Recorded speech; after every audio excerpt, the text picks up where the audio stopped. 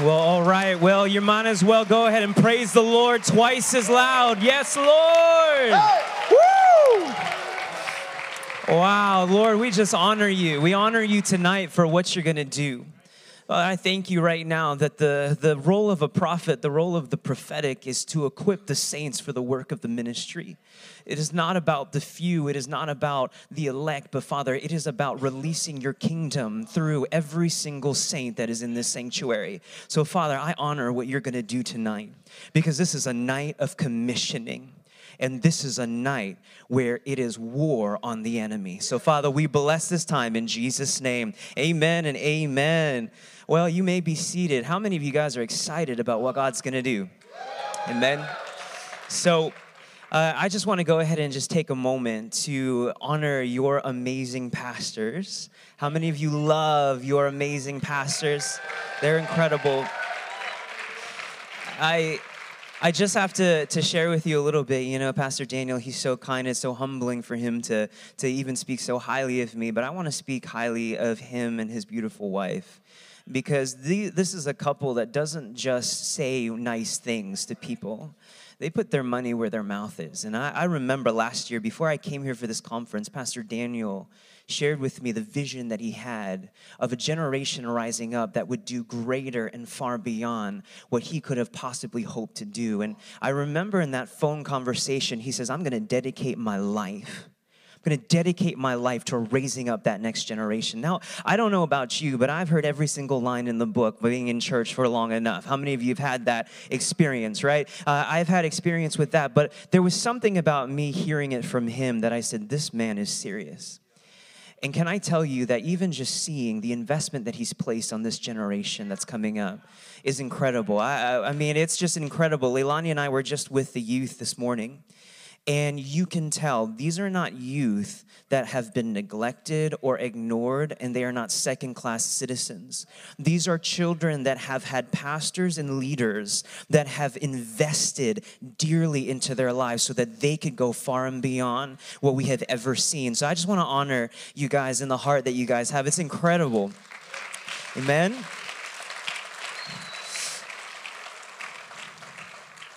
Now, you're gonna notice. Now, if you know anything about me and you've seen any of my Instagram stories, there are two things that are true about me. One, I enjoy food tremendously, probably more than I should, right? A few years ago, I was 240 pounds. At 5'5", it is not a good look.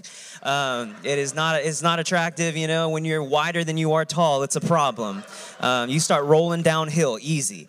So amen, bless you, Jesus. All right, well, that's enough for me tonight.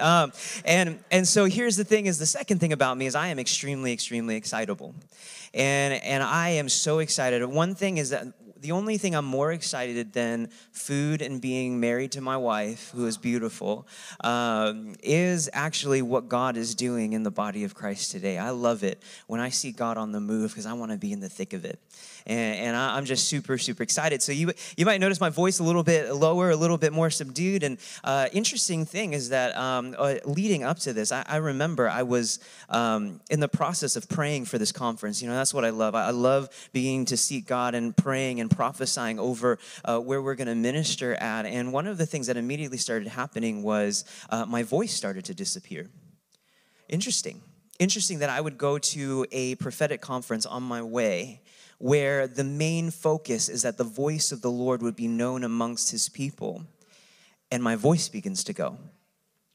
One of the things that I began to realize was I said, God, what is this? Is this just simply because I've got a cold, because I've got a 4- and a 6-year-old now, and they are literally a petri dish of every single thing known to humankind? Is that it? Or is there a spiritual dynamic to what is going on? And I believe that sometimes, you know, I'm so honored that people have found the prophetic anointing that flows through me is accurate. But to be honest, I'm really slow on the uptake.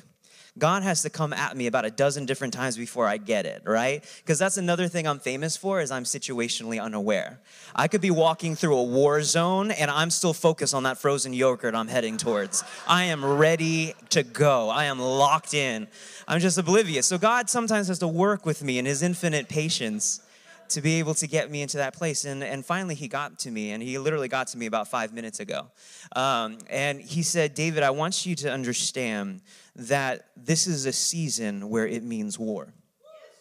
This is a season where it means war, and the enemy understands that in this season, the way to cut off change and cut off transformation is to go after the vocal cords of the body of Christ.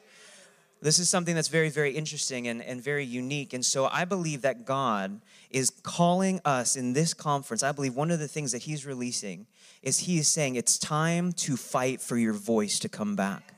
And it is time to begin to prophesy anew and afresh the promises that have been laid at your doorstep. The Lord is saying, who will pick this up? Who will rise up in this season and speak it with boldness? And so that's what God is beginning to do. And so I'm excited to be able to share a little bit of that in there. But you know what? I want to be able to minister to a few of you before I get started. Would that be okay? Would that be all right? I'd like to minister to this extremely masculine gentleman right here by the dog. Yeah, Josh, come on up. I know you're both very masculine, but we're going to go with this one right here, the junior of the Joshes here. This man right here is incredible. How many of you love the heart of servanthood that this man carries? Incredible. This is the level of dedication that he has. He stayed up till 2 a.m. in the morning to pick my wife and I up from the airport in Anchorage. And I got to tell you that the heart that you carried is just simply amazing. And if you are a representation of this church, it is a very good one.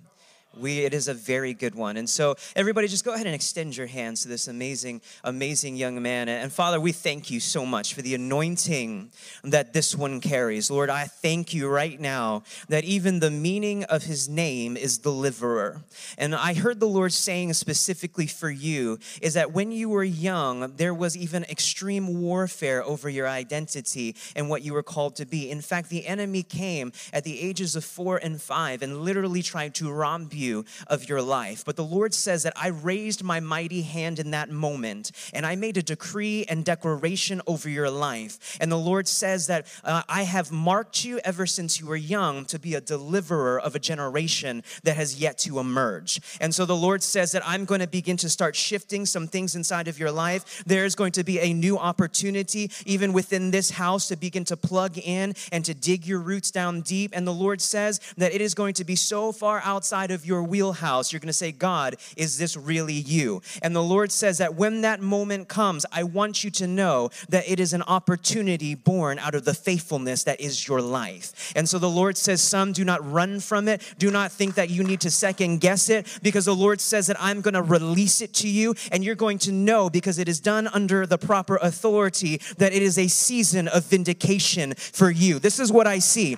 is God is showing himself powerful in your life because he is reversing the negative words that have been spoken through the generations of your family. So the Lord says he is unwinding the heaviness. He is unwinding the things that would try to rob the abundance. And the Lord says that in the right time, I'm going to cause you to be a voice within the church, and then I'm going to cause you to bring the church to the marketplace. So Father, I release that to him now. We decree and declare that this is a season of visitation for him now. In Jesus' name, amen and amen. We'll give him a hand as he moves, and we love you so much. Now, is there someone in here? I really feel, I hear someone that is in here. How many of you are in education? You're a teacher, you're an educator. Actually, I see this one right here with the hand up, right there. Can you stand up right where you are? Yeah, you just look behind you. That's you right there. You're in education? Come on up here, come on up here. I want to, mostly because I can't see you, so I want to be able to, I don't know, like 31, I was not expecting 31. So here we go. What's your name? Veronica. Awesome. Father, we just thank you so much for Veronica. Veronica, I heard the Lord saying for you that this is going to be a season where he is going to unlock not just doors of favor within how you operate in education, but what is getting ready to happen is the Lord says that you are going to have a revelation of what it is to raise a family of your own in kingdom principles and transformation. I don't know what your family dynamic is or anything like that. You have 9 children. Well, there you go. That's a private school all on its own, isn't it? You're a homeschool mom. This is very good. Mm-hmm. That's amazing. Well, this is what's going to happen, okay? Is I believe that God is getting ready to cause there to be a revelation in the midst of how you interact with family that is going to be a framework for how you begin to educate and raise up a generation of children that are not even your own. Now, this is what has happened, is that there was a season in your life where you were taken out of the game, right? And you kind of alluded to that just now. And you said, Lord, why is it that I'm going in this position where it seems like I'm hidden away? And the Lord wants you to know that it is in this moment where you are going to see an uncovering and a revealing of the deep deposit of revelation that has been placed in you over the last 3 years. Father, I just release to her right now a supernatural grace. 9 children, Lord. We just release a supernatural grace of motherhood, but also, Father God, that she would walk in this mantle in a supernatural way like never before, in Jesus' name. Amen and amen. Well, here we go. Here we go. So this is what I love is last time I was here inside of this conference with you guys, I actually was not married. Interesting, right? What, Chuck? It's crazy. And so this is one of the things is I actually got to marry my beautiful wife, Leilani. Leilani, who is also the daughter of John and Meliana Harkey. Some of you know and love them, and it's incredible. I gotta say is that like Leilani, marriage is interesting. I heard that marriage is like a minefield, right? You're learning to love and you're learning to become less selfish. And for me in marriage, I gotta be honest. Like if love is a minefield and marriage is a minefield, I have hit every single mine in that minefield in the last 8 months, right? You don't realize, how much growing needs to happen when you get married, right? If Pastor Josh had preached the message and given the examples he had given last year, this time last year, I would not have understood them. But I got to tell you, when he started giving those analogies, I was about to get up and run around this sanctuary because I was like, Pastor, you are speaking the last season of my life. You are a prophet of the Lord. It is exactly that way. Marriage is that way. And she has just been such an encouragement to me, and she's really blessed me not only with her beauty, but also the wisdom that she carries. Because for me, I'm hyper emotional, right? I'm like this crazy emotional person. I'm driven by emotion, and she's very steady-minded, and she has wisdom. And it's just amazing because she helps me settle, and it's incredible.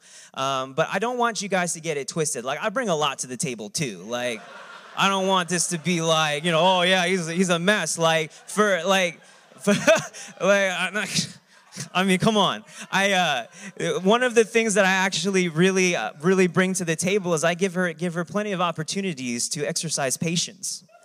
I give her so many opportunities on a daily basis, When she wakes up in the morning and sees me laying in bed next to her staring at her, it is a moment where she exercises patience and does not lash out and go, why are you looking at me while I'm sleeping, The other thing is that she's actually, I've caused her to be a radical prayer warrior too. She's come up levels in her intercession.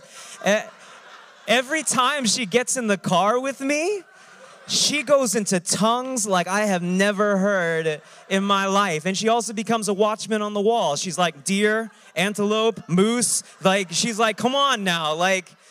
For a prophet that sees, you don't see very much, She just does that thing. So I really just appreciate my wife, and it's everything. And how many of you just really appreciated even the wealth of knowledge and revelation from this morning?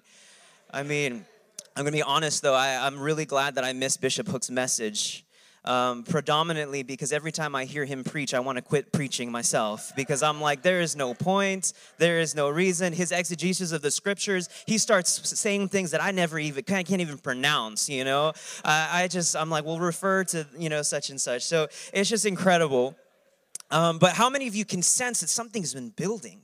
Something has been building. Even talking with Pastor Daniel about the times of prayer, there is something that is getting ready to come to a head in the midst of this territory, in the midst of this region, that I am extremely excited to be able to partner with. You are on the cusp of something that I don't think we can even quantify with words, because it's a demonstration and a representation of the Spirit of God manifesting the kingdom in a way that you will not have seen inside of the United States up until this point in time.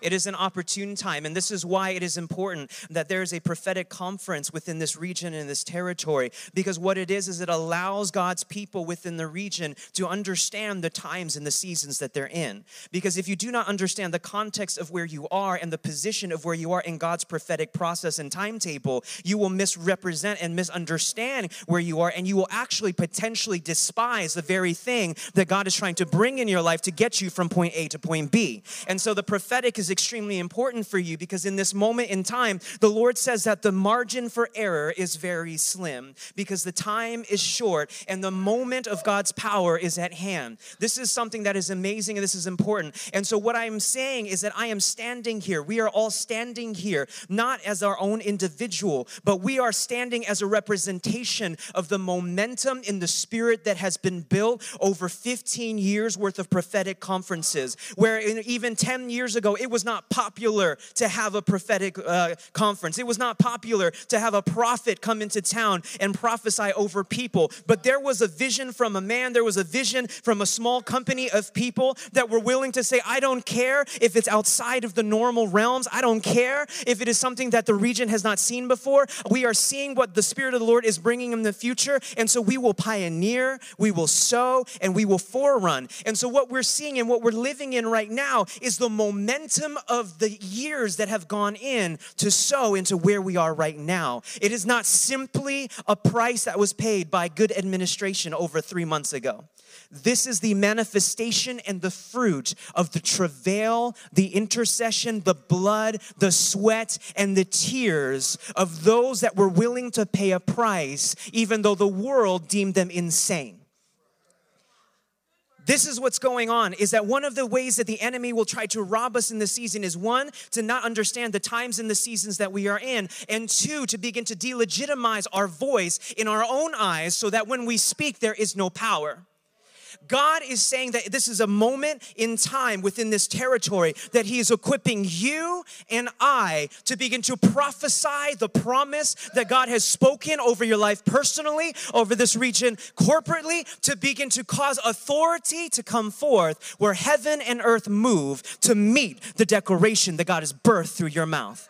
This is where we're at. How many of you feeling something popping in here tonight? Here's the interesting thing, is because I shared this with the youth today, and I want to share it again. This one component about why your voice is so important is we understand in Genesis. How many of you read the book of Genesis, right? I've read it a bunch of times, and we understand the story of creation. How many of you know the story of creation? Whew, okay, I got this friend. His name is Jason Ma, and he's a really cool guy. And one of the things that he does is he's actually a prophet to Hollywood. It's very interesting. And he actually consulted on this virtual reality project about the 7 miracles of the Bible. So I don't know if you know about virtual reality headsets, but you put it on and you're like surrounded by video, and it's like an immersive experience. And so he was part of a company that went ahead and converted some of the most miraculous miracles into virtual reality. We're talking about when Moses parts the Red Sea, and you are walking with the children of Israel on dry land, and you're seeing the walls of water all around you, and you're hearing the sound of chariots behind you. I put on this VR headset, and I decided to go ahead with the story of Lazarus. And I'm sitting there in this VR headset, and I'm sitting there by Lazarus on his deathbed. And then all of a sudden, the next scene, I'm over at the tomb, where I see an exchange between Jesus and Mary and Martha. And then all of a sudden, Jesus calls Lazarus out. And oh my gosh, talk about an immersive experience. But one thing that virtual reality can never replicate is the miracle of creation. Could you imagine? I would freak out if I was in the middle of creation. Right? God says, let there be light. Oh my gosh, there's light everywhere. What is happening? And then all of a sudden, right, the water begins to part from dry land, right? And we see the process of creation. It is one of the most amazing events to ever happen. But there is one question that you ask in the midst of this, is you say, God, why are you going through the trouble of creation? Why are you even doing this? Are you bored? Do you not have time? Are there not other things that you could be doing? It makes no sense, because in the moment when we are in Genesis chapter 1 in the early verses, what we begin to see is we see events happening without context. You see what happens? That's why the prophetic that gives context to the season that you're in is so important. Because otherwise what happens is you begin to look all around you and there is no understanding and you just think things are unrelated and things are happening to you. And then all of a sudden you get into a victim mindset because why is this happening? Oh me, oh my. Why is this taking place? When in reality, the majority is that if you have context, you understand the process. And when you are in process, it makes sense. And all of a sudden what seems like warfare is actually promotion. This is what gets ready to happen. God is beginning to remove even this shroud of this victim mentality that the body of Christ has had because they simply don't understand where they've been placed in the midst of history and in the course of time. You are getting ready to see something that is going to blow your socks off. And it's for those that know the context of the season that they're in. And so now all of a sudden we see all of this creation and we're saying, God, why? And then we see the reason why. Later in chapter 1, it says, let us create man in our image and our likeness, that they may have dominion over all creation. And then it becomes clear, because now you have context, that everything you see outside around you is because of you. Everything around you is for you. For you to be able to be like your Father and demonstrate with the authority that He has given you His very nature. So that is why the enemy has gone and robbed the youth of America and the youth of the world so intensely, because the enemy is trying to come in and say, none of this is for you. You don't have a place. You don't belong. You don't have an inheritance. You don't have any place inside of this world. And in reality, the very reason we are here is because God wants to do something with us. He wants to partner with you in the midst of your life so that you could demonstrate His nature, so that you can reflect Him with the fullness of who you are. The purpose of creation is that you would be like your Father. So here's the interesting thing that happens is that then we see man created. God breathes into Adam. Very breath of God breathes into Adam. He comes alive. And God puts Adam in the Garden of Eden. Now, I want to ask you guys a question. How many of you realize that God was the one that planted the Garden of Eden? Did God kind of get down and have a huddle with Adam and be like, all right, Adam, this is what I want to do. I want to create a garden. I'm going to call it Eden. I don't want any suggestions on the name. I'm calling it Eden. You may not know what it is. Right? I want you to go ahead and plant this tree, and this tree. How many of you know that didn't happen in the Bible? Right? God created the garden. He planted the trees. He did all these different things. He puts him in the midst of the garden. And what is one of the first things that God has Adam do? Name the animals. One of the first things that God has his son Adam do, his child Adam, his creation, is to use the very thing that his creator used to create the heavens and the earth. There is nothing like when a son does what he sees his father doing. And now we understand the reason why the enemy has waged war against our voice since the beginning of time. And that is why you are in the season that you are in. That is why the enemy has waged a warfare in your life to the degree that it has, is because he knows that there is something in the voice of the redeemed that can begin to shatter what has taken him centuries to be able to build and establish. You have inside of you, within a few sentences, the capacity and the enforcement of the authority of the kingdom to begin to unravel everything he's worked so hard to begin to establish. No wonder the enemy has come to rob you of your voice. So then you begin to understand that the prophetic is not just simply a supplemental thing to the rest of Christianity. Hearing God's voice is not just simply a good idea that you can leave or take or do whatever you want with it. It is essential for you to begin to understand your personal position in the kingdom, the realm of authority that God has given you, and how you are to operate in the midst of this kingdom that God has placed you in. So the prophetic is not a secondary thing. It is one of the primary things that God does because it is a relationship between you and the Creator through the hearing and the understanding and the response to His voice.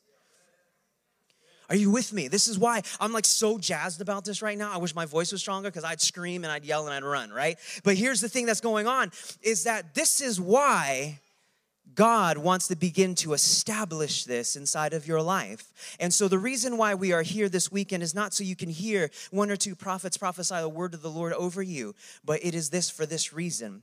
It is that we want to begin to provide insight and revelation on what the heart of the Lord is for you so that you can begin to take the territory that He is destined for you to grab a hold of.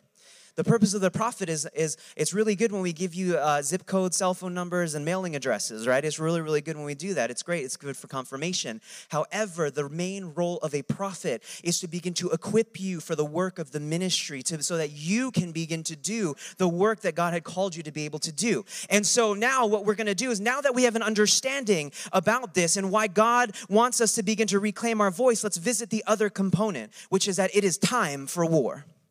Amen. How many warriors do we have in here?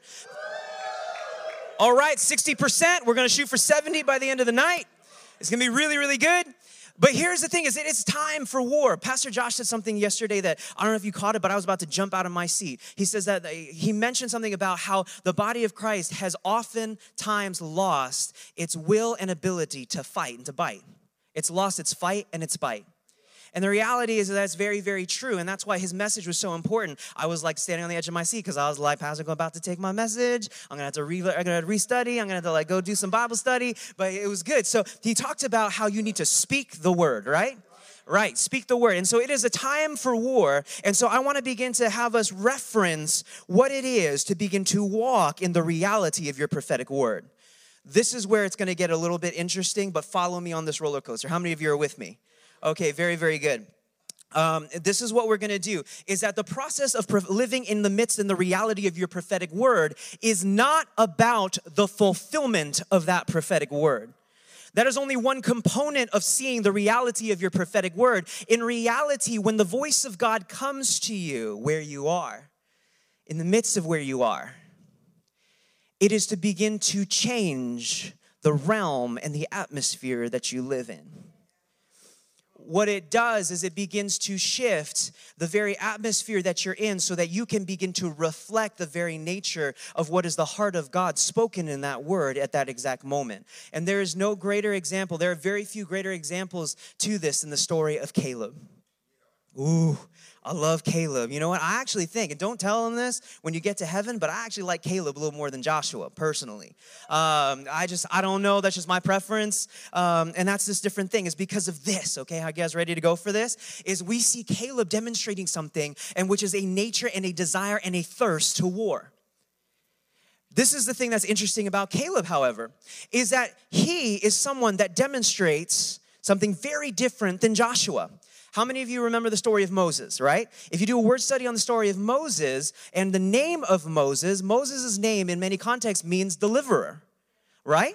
And in fact, if you take it all the way down to root, it actually literally means he brings them out. He brings them out. What did Moses do? Brought them out of Egypt. Interesting, because then when you actually do an interpretation and word study on the name Joshua, Joshua's name means deliverer. But here's the thing, is Joshua, the name Joshua is not Joshua's original name, right? It's a different name that means deliverer. But Moses calls Joshua, Joshua. And what it means is Jehovah is my salvation. This is why it's important to get under, and I wanted to share this little bit, is it's important to get under prophetic mentors. It's important to stay under your spiritual authority in this local house and these different things, because what that does is it causes you to receive a season of acceleration that comes from not having to make the same mistakes as the generation before you. This is what happens, is that Moses experiences a moment of delay in the midst of his destiny because of what? He goes ahead and kills an Egyptian. What he does is he takes the reality of his name, the definition of his name, and he seeks to fulfill it in his own power and his own might. And so what he does not have is the context of the fact that God wants to empower the identity that he was created with to be able to position him to be able to accomplish his destiny. Moses tried to do it on his own. So when Moses comes and names Joshua, Jehovah is my salvation, he's literally covering Joshua and says, Joshua, do not make the same mistake that I did where I tried to do it in my own effort and my strength. I understand that your name means deliver, but Jehovah is the only salvation. You get what I'm saying here? And so Joshua is set up for success. He is like ready to roll. His name means Jehovah is my salvation. He is the heir apparent to be the leader of the nation of Israel, the Israelites, right? Now, equally as impressive as the name Joshua is the name Caleb. You guys know what Caleb's name means? Dog. Dog. It means that Caleb, exactly, the barking dog. Not like a thing you call your best friend, what up, dog? Like, that's not what you do. I'm from the 2000s. We used to use that term. And early 2000s. And so, but this is what happens is Caleb's name means dog, a canine, an animal, which harkens to what we see in the future when Mephibosheth tells David, what do you want to do with a dead dog like me? It is the voice and identity of shame, to be under and subservient to something or someone else. This is the point I want to make about Caleb, is God is after faith, not pedigree. God is after the response of your faith, because then it is afforded to you as righteousness. So then that is what God can use. So we see Caleb, who is named as if no one expects much from him. And then we look in Judges chapter 14, where Joshua is at the end of his life. He is old and stricken with years. Here's the interesting thing. Joshua is relatively the same age as Caleb, isn't he? And yet Joshua is reached the end of his mission, and he is old and stricken with years. And so he needs to divide the territories of Canaan up with the rest of Israel. And so this is what happens. He's at the tent of meeting, and they're dividing up. It's like, okay, Levites get nothing because God is their inheritance, And then he's like going all this and everything. And then Judah comes on the scene, the tribe of Judah. And at the head of this tribe is Caleb, the one whose name means dog, but whose reputation speaks otherwise. And I can imagine the scene, right? Go ahead. This is the imagination of David, right? A hush goes all across the children of Israel, because all of a sudden, word has gotten out that Caleb is on the move. All of a sudden, Caleb sees a parting of the people as he makes his way to the tent of meeting, and he goes to his old friend Joshua and stands before him. This is the interesting thing about Caleb, is that Caleb carries with him the scars of war. Caleb stands stronger than he has ever been, and he stands in front of Joshua. Let's go ahead and see what happens here. Whew. Joshua 14, verse 6. Then the children of Judah came to Joshua in Gilgal, and Caleb, the son of Jephunneh the Kenizzite, said unto him, Thou knowest the thing that the Lord said to Moses, the man of God, concerning me and you in Kadesh Barnea, right? Essentially what Caleb does is he brings to Joshua's remembrance the word of the Lord spoken by the prophet Moses.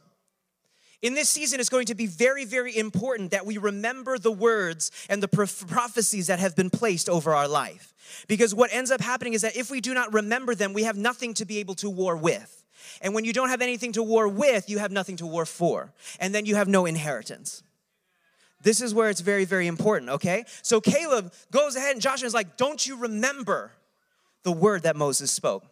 Now, do you wonder what that was? What is this, right? 40 years old was I when Moses, the servant of the Lord, sent me from Katawadabah to Espy out of the land, to spy out the land, right? There you go. I'm not Bishop Hooks, clearly, right? Because he would have nailed that, like bam, like got it. And so to spy out the land, and I brought him word again as it was in my heart. Nevertheless, my brethren that went up with me made the heart of the people melt. But I wholly followed the Lord my God. And Moses swore on that day, saying, surely the land whereon your feet have trodden shall be yours.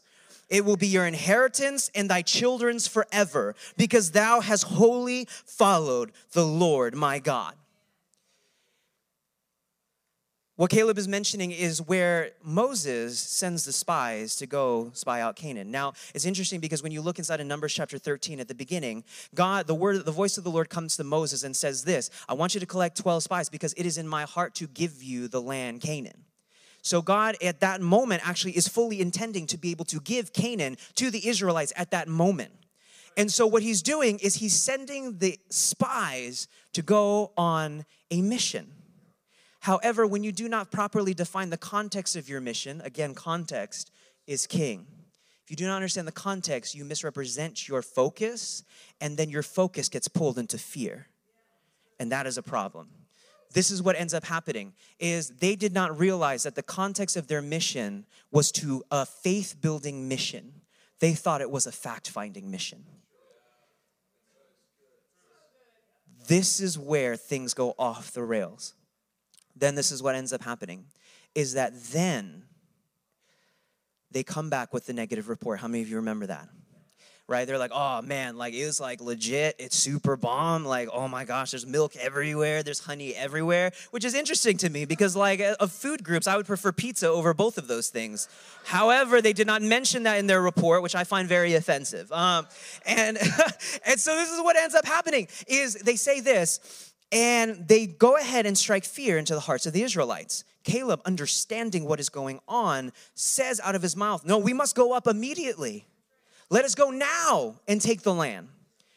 But this is what happens, is that oftentimes when you speak forth the truth of what is in the heart of God, do not be surprised when resistance comes and people do everything in their power to do and say things against their nature and against the heart of God to subvert what it is that you're saying. Why is this? Is because this is a season of war, which means confrontation, which means that the reality of the kingdom inside of you will confront every spirit of passivity, fear, and trauma that has held them in place. And so sometimes some of you have been in a process of difficulty and warfare with some of the closest relationships in your life. And you're saying, God, I don't know what's going on. It doesn't matter what I say. It doesn't matter what I do. It seems like no matter what I do, it's not good enough for them. And they hate me more and more and more. Rejoice. You are demonstrating a fruit of the kingdom that is confronting the darkness all around you, right? Isn't God awesome? Oh, man, love it. And so this is the thing that happens, is Caleb does this. But then the people, the other spies, ratchet up their negative report and cause fear to reign in the hearts of the children of Israel, where fear is converted to trauma. In this season, it is so important for us to be selective over the voices that we listen to, because the assignment of the enemy in this season is to seek to cause seeds of fear to birth an inheritance of trauma instead of promise. This is what's getting ready to happen. And so now what we see is Caleb can't do anything. He is righteous and he stands on the truth, but the heart of the people has turned. This is the part where, man, if I was Caleb, I'd be a little sore. I'd be a little sour about this. He enters into a season of 40 years of delay because of something that wasn't even his fault. Some of you have been experiencing delay that wasn't because of anything you did. You did everything that you thought you needed to do. But sometimes there are situations beyond our control that put us into a place of delay. But we have two choices, right? We have two choices in this moment. This is where I want us to begin to zone in on, is that Caleb, rather than come into a place of feeling like a victim, of curling up and dying, he instead chooses to believe the promise that God gives him in the midst of his darkest hour. Caleb, Joshua, because of your righteousness in your belief of my desire and my heart, and that you did not waver, wherever your feet tread will be yours. I don't know if you noticed this part here, but in Caleb's darkest hour, God gives him a blank check. You have in your possession access to limitless breakthrough and transformation.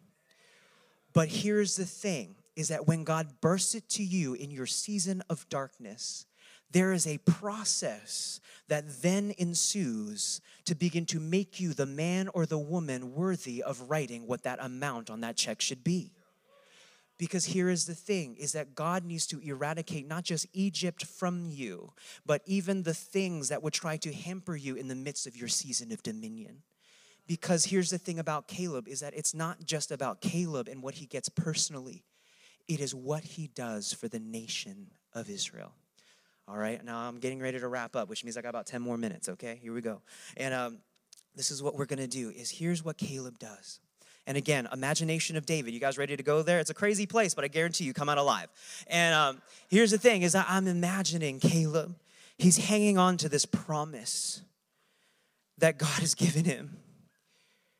But yet, here is the thing, is that he has 45 years worth of days that he needs to choose to believe the prophetic word that's over his life. It is not in that moment where he goes and stands before Joshua that brings him the promise, but it is his willingness to embrace and marinate himself in the reality of his prophetic purpose. This is what happens. Can you imagine?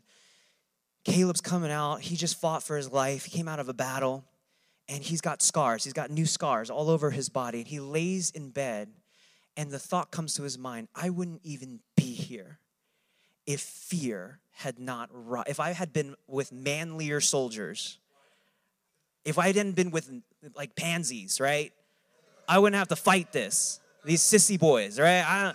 I don't know, like what's going on, right? He could have done that, but I can just imagine Caleb laying in the bottom of his tent and just saying, Lord, the promise, Lord, the promise.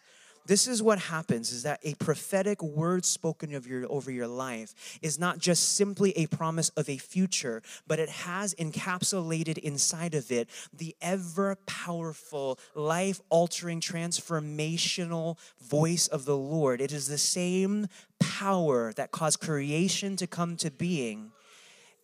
There is a creative miracle in your prophetic word. You don't believe me? Let's go ahead and check this out. Caleb believes in his prophecy so much that it is literally the life that sustains him for 45 years, to the point where he can stand before Joshua, who is old and stricken with age, and say, I am as strong now as I was then. It does not matter what kind of season of delay you have found yourself in. It does not matter how many mistakes you think that you've made or haven't made. The reality is that when God spoke a prophetic word over you, what ended up happening was God gave you the very keys you need to see it fulfilled inside of your life. God honors faith, not your pedigree. So this is what happens, is that inside of you in this season, what we have to do is we have to bring to remembrance the prophetic words that were spoken over our lives. If it is about family restoration, if it is about unity of your family, of the bringing of your children back into your life, of the prodigals coming home, then what we have to do is we need to begin to live in the reality of that prophetic word. It means that we have to begin to say, yes, God, I see it. I feel it. I know what it's like. I know what it's going to be like when I'm there. And I understand all of these different things. And this is what happens, is that when you are immersed in the reality of the prophetic word, when in the natural it has not manifested, you have inside of you and around you the thing that will sustain you to fruition. This is what we have to do in the midst of this season. We have to embrace. We have to begin to grab a hold of it. Because here's the thing, is that we are only using the surface level of the potential of what God's voice can do. And so if you just simply play it back because it's nice and it's the day before next year's prophetic conference and you're like, oh, I just want to hear what was last year, then we got some problems because you're leaving a lot on the table. Because what happens is that when you begin to marry the prophetic word and you believe it, what happens is things begin to start popping. And what this does is it unlocks your tomorrow into the now. Okay? So now as we're getting up to go ahead and do this, we're going to have a time where we're going to war over our prophetic words. And this is going to be the one component that I want to begin to share with you that's going to be so important and valuable. Is that when we embrace the word over our personal prophetic destiny, it unlocks the destiny of a nation. Maybe the reason why Washington is the way that it is because we have yet to war with our prophetic words the right way. This is an interesting thing about America, is that we are a nation that is traumatized right now. That is why everything triggers us. That's why everything causes us to go into a tailspin. Because when you live in a life of trauma, the slightest breath or the wind or touch will begin to cause you to come into a place of manic rage, right? And we see manic rage happening as a result of the trauma. This is where I believe why we're talking about warring with your prophetic word and using Caleb, is because when Caleb goes before Joshua, how many of you know that God did not specifically tell him that the mountain that he points out, when he says, give me my mountain, he did not specifically tell him that's yours, Caleb. Caleb wrote the check. He wrote the amount, and he says, the amount on this check is that mountain. Here's the thing, is it may seem selfish, but it's not a selfish thing. You know why? Because there are more prosperous, abundant territories in Canaan than that mountain. But that mountain is the source of his people's trauma. It is that mountain with the giant king, with the walls that made the spies think they were grasshoppers, that caused trauma to come into a nation. They weren't a nation yet. It was the trauma that resisted them from becoming a nation. Caleb says, because God has worked a process inside of him, it was never about me. And he chooses the harder path. I will sacrifice my life, if it is the will of the Lord, to remove the source of trauma over my people. God wants to use you to remove the trauma off of a nation. That is why the battle for your destiny has been so intense. And it has made you feel like you're alone and you don't know what to do in your loss. I want to encourage you that it is maybe because God has given you a vision and a purpose larger than you've yet seen. Now, I want to wrap it up with this. And Pastor Daniel, I felt a shift. There's a peace here. And I might shift it a little bit. And then I'll give it to you, Pastor, if that's okay. But I feel like this is going to set a lot of people free tonight. Because you thought you were broken and you thought you were missing it, but you're not. You're just simply searching for the reality of your prophetic destiny. This is what happens with Caleb. Is Caleb points to that mountain, and it is the location of Hebron. It is the location of Hebron, which is the resting place of the fathers of Israel. Specifically, Abraham. It is a resting place of the promise. So when he says, give me my mountain, he says, I want to reclaim the promise over a nation. It's interesting that in Romans, like Pastor Josh had mentioned, that faith was afforded to righteousness for Abraham. And it is the same type of faith that unlocks that promise for a nation. God is going to reveal to you a promise at the end of this process that is going to blow your mind. this is what I want us to do in this holy moment, is I want us all to stand up right now, right where you are. This is a moment of visitation for you, because things are about to shift like you would not imagine. This is the interesting thing. When Caleb takes that mountain, the children of Israel never have a problem with mountains and taking the territory of the mountains. What they do have a problem taking are valleys, which strategically, if you've been in the military, does not make any sense. Mountains are a better position. But the children of Israel don't have a problem taking mountains. When Caleb broke the power of the mountain over the children of Israel, it caused people's faith to begin to escalate, to believe for the same impossibility. And I'm going to speak about this tomorrow, but I believe that what is getting unlocked inside of this church and this territory are Calebs that will begin to create a culture of faith in a community that have yet to realize the reality they're going to walk into. And so, Father, right now, right where you are, raise your hands up right where you are. Father, I thank you right now that tonight is a night of context. This is a night where you wanted to give a surrounding, an explanation of the season that we have all been in, but we weren't able to see. But Father, I thank you right now that there are Calebs in here who will bring to remembrance the promises that you have given them, the prophetic words that have been spoken over their life. Right now, where you are, remember that word that caused you to weep uncontrollably when you received it. When you said, Lord, could this really be for me? Remember it right now. Over your family, over your ministry, over your destiny and your purpose. Lord, I remember. This is what's going to happen. When you remember, you're going to feel something. And the Lord says, begin to bring it close.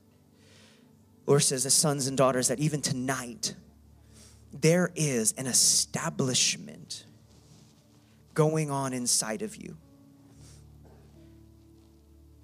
There is a firm foundation that has been laid tonight. The Lord says that in the midst of this, you will find courage to war. You will find courage to battle. So, Father, right now, in Jesus' name, we bring to remembrance the prophetic word.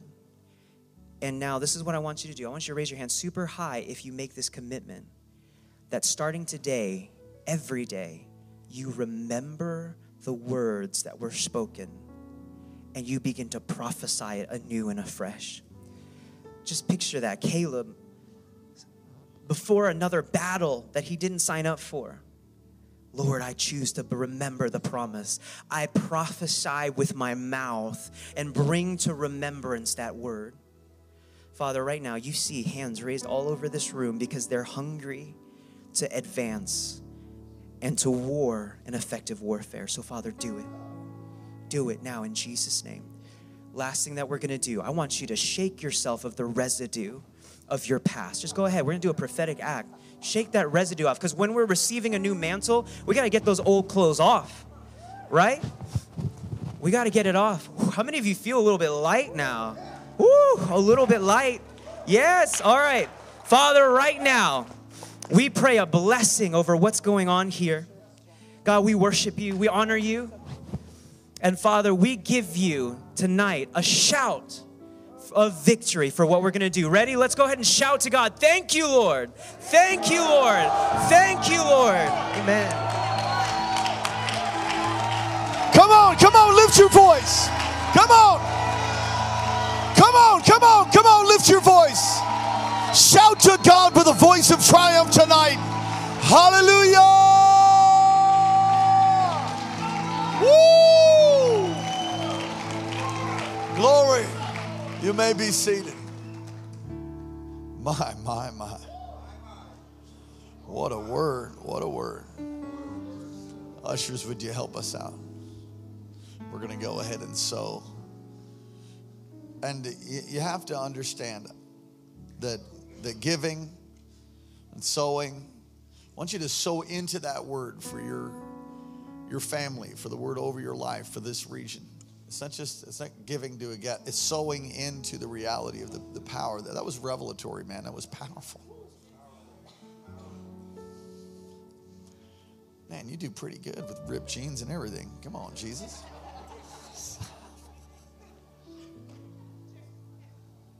Wow. There's many, many people online. And we're glad that you are. We acknowledge you all over the nation. It's people all over the nation online right now. And you can go ahead and give as well. You just follow the intuitive links on the website, kcalaska.com, or you can go to the app, and that we'll be rolling out our new app. It's just about final approval, and then we'll let you know when that rolls out. We're hoping that actually happens tomorrow. It might have already happened, but we'll for sure mention it tomorrow. What a powerful word. Hallelujah. You can give electronically. You can give a check. Ushers, would you come, please, if you need an envelope? We do envelopes yet? Not yet? Let's do that. Tomorrow morning, I'm doing something that we've never done before. Usually how it works at conferences like this is you have one main speaker on Sunday morning, but the Lord spoke to me clearly not to do that, so I'm not doing that. And that's what we endeavor to do, is pray and obey. So at 9 a.m., Pastor Bruno from Chile will be preaching. And if you were here during the day today, I just can't hardly wait to hear the word of the Lord tomorrow. It'll be a full house. Then 11 o'clock, we have 9 o'clock service. It's about an hour and a half. We endeavor to clear the room out, clear the parking lot out, turn the room over, and let the 11 o'clock in. And then Pastor Josh will be preaching at 11. And Pastor Josh, my gosh, he's been bringing the heat. Oh, he just walked in. Shh. 11 o'clock tomorrow. You don't want to miss that. Then over in Eagle River, where's all my Eagle River people at? What's up, Eagle River? The Fangs are going to be over in Eagle River ministering there at the service at 10:30 in the morning. If you're online and you're anywhere near Eagle River, you can go and be a part of that. If you feel led to go to Eagle River and be a part of that, you go right ahead. And it's at 10:30. And then at 1, he's jumping in. They're all jumping in a car, and they come over here safely. Be here by about 1:15, and he'll be preaching the 1 o'clock service here. So we've got three different speakers tomorrow morning. Then tomorrow night, Bishop Hooks. Again, you do not want to miss this. You say, well, what about Monday? I got to go to work. Just call in sick, lie, and just come. No, I'm liars go to hell. You don't want to do that. All right. But if you're able to pull a personal day, it's a good day to do it. If you haven't registered for the conference, go ahead and be a part of that. There is some room left, and you can come 9 o'clock Monday morning, and then all through the day Monday, and then Monday night we'll wrap things up with Pastor Bruno Frigoli. What a powerful conference. We're at about the halfway mark. Awesome. You ready to sow? You ready to give? All right, let's pray. Bishop Hooks, would you kindly pray over this? Come on, hold your offering up to the Lord, however you're doing that, electronic or other means. Let's pray.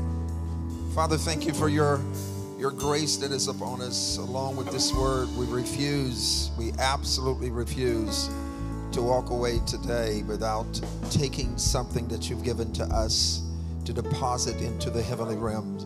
We're thanking you right now for the release. Lift your hands up, please. Lift them up everywhere. We're thanking you right now for the release. Thank you for the release of your anointing that is on your people to respond to you.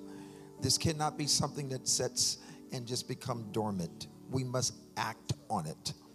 We act on this in your authority and in your name. We refuse to sit on the sideline and let someone else pave the way.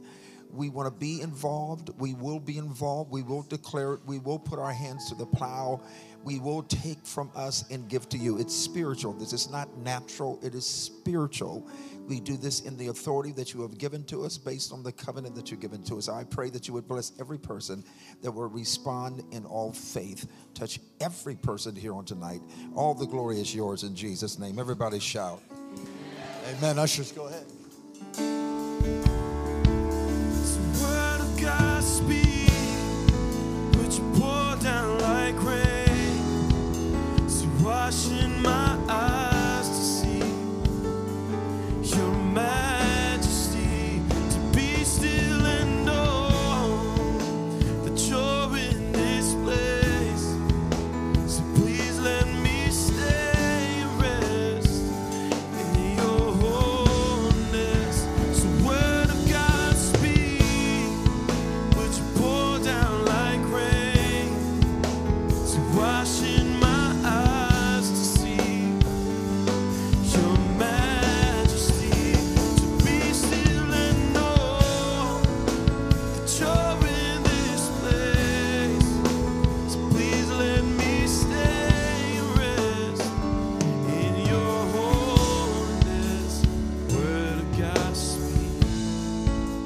ahead and close this service.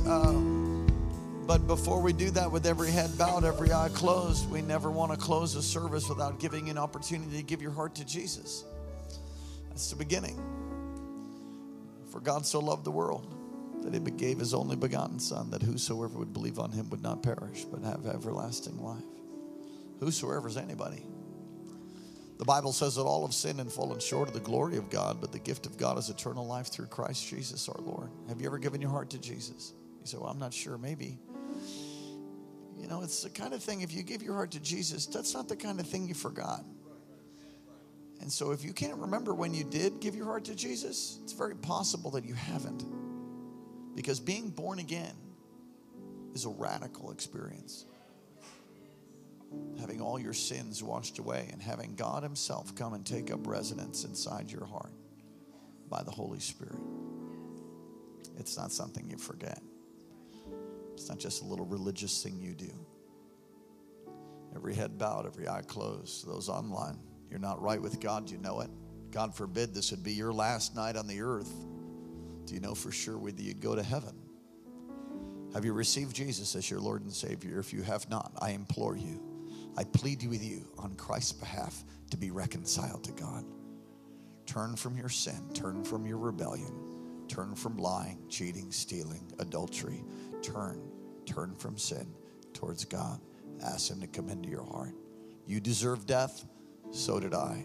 Jesus died on a cross so that we don't have to. So that we can be healed. So that we can be free. So that we can be redeemed. So that we can be washed. So that we can be cleansed. So that we can have our names written in the Lamb's book of life. It's life and death. Where are you? Man of God, where are you? Woman of God, where are you with the Lord tonight? If you're not right, give your heart to him in first time or in recommitment, or perhaps you just want to be assured of your salvation. If you fit in any of those three categories, giving your heart to Jesus for the first time, recommitting your life because you drifted, you've got compromise, you want to come home, or thirdly, you just want to be assured, the devil lies to you, says you're not saved. If you fit in any of those categories, on the count of three, I want you to slip your hand up. 1, 2, 3. Do it now. Raise your hand. Where are you? God bless you. God bless you. God bless you. I see that hand. God bless you. God bless you. Keep your hand up. God bless you. God bless you. I see that hand. Thank you. Thank you for your honesty. All the way in the back. Thank you, son. Come on, would you stand up on your feet all across this place? Pray this prayer out loud with me. Say, dear Heavenly Father. Come on, from your heart with all sincerity. Right out loud. Does that have to say it out loud? Yes. It's with your heart and your mouth you believe. Confession unto belief. That's how it happens. You got to say it out loud. Yeah, it's important. Say, dear Heavenly Father. Thank you for sending your son Jesus to die in my place. And to rise again from the grave for me. Forgive me of all of my sin. And come into my life. Come into my heart.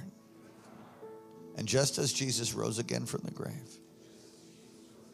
raise my life up now. Cleansed. Washed. Be my Lord. Be my Savior. And use me for the purpose for which I was created. Use me as your ambassador. Use me to bring healing to people. And Lord, give me my mountain. Change our nation. Change my family. Thank you for loving me. Thank you for hearing my prayer. As a sign of surrender, lift your hands to heaven all across this place. Holy Spirit, come right now. Let your fire come all across this place. Touch every hungry heart. Be filled right now in the name of Jesus. Bondages be broken. Bondages be broken. Give me some build. In Jesus' name, shatter every assignment of the enemy. Heal trauma right now over families. In Jesus' name, trauma be healed. Be free. Those that are struggling with addiction, I curse that thing in your life and I speak deliverance now over you, your family, and all connected to you. I speak life. Those online struggling with suicide, we curse the work and operation of a spirit of suicide. Demon power, we serve you notice. Even over this region, even over this territory, God, we declare the kingdom of God has come. We declare freedom to the captives, recovery of sight to the blind. We declare healing for the brokenhearted, and the prison doors open, liberty being released, Lord, all across the land. Thank you for what you're doing, not just in Alaska, but God, what you're doing in the nations, what you're doing in the United States of America. Lord, heal America. Come on, for a moment longer, pray for the United States. Heal America, God. Heal America, Lord. Heal our nation of trauma. Heal the racial tension and divide. Bring an outpouring. Jesus, you're the answer to the woes of our country. Lord, from the White House to every house, bring an outpouring of your Spirit. Come on, if you have the freedom to pray in the Holy Ghost, come on.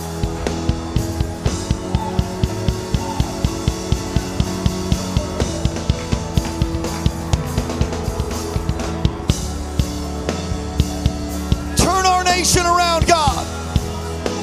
Turn our nation around, Lord. Heal the generations.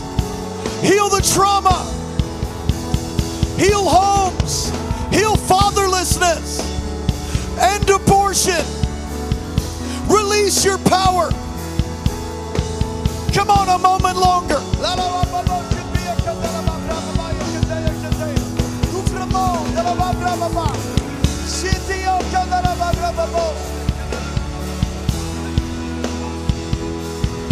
We will speak it forth and declare it and live lives worthy of the high calling of God in Christ Jesus. We thank you and we praise you. In Jesus' name, put your best hand clap together for the King of Kings. Come on. Yeah. Hey. Come on. Yeah. Hallelujah. Glory to God. Wonderful.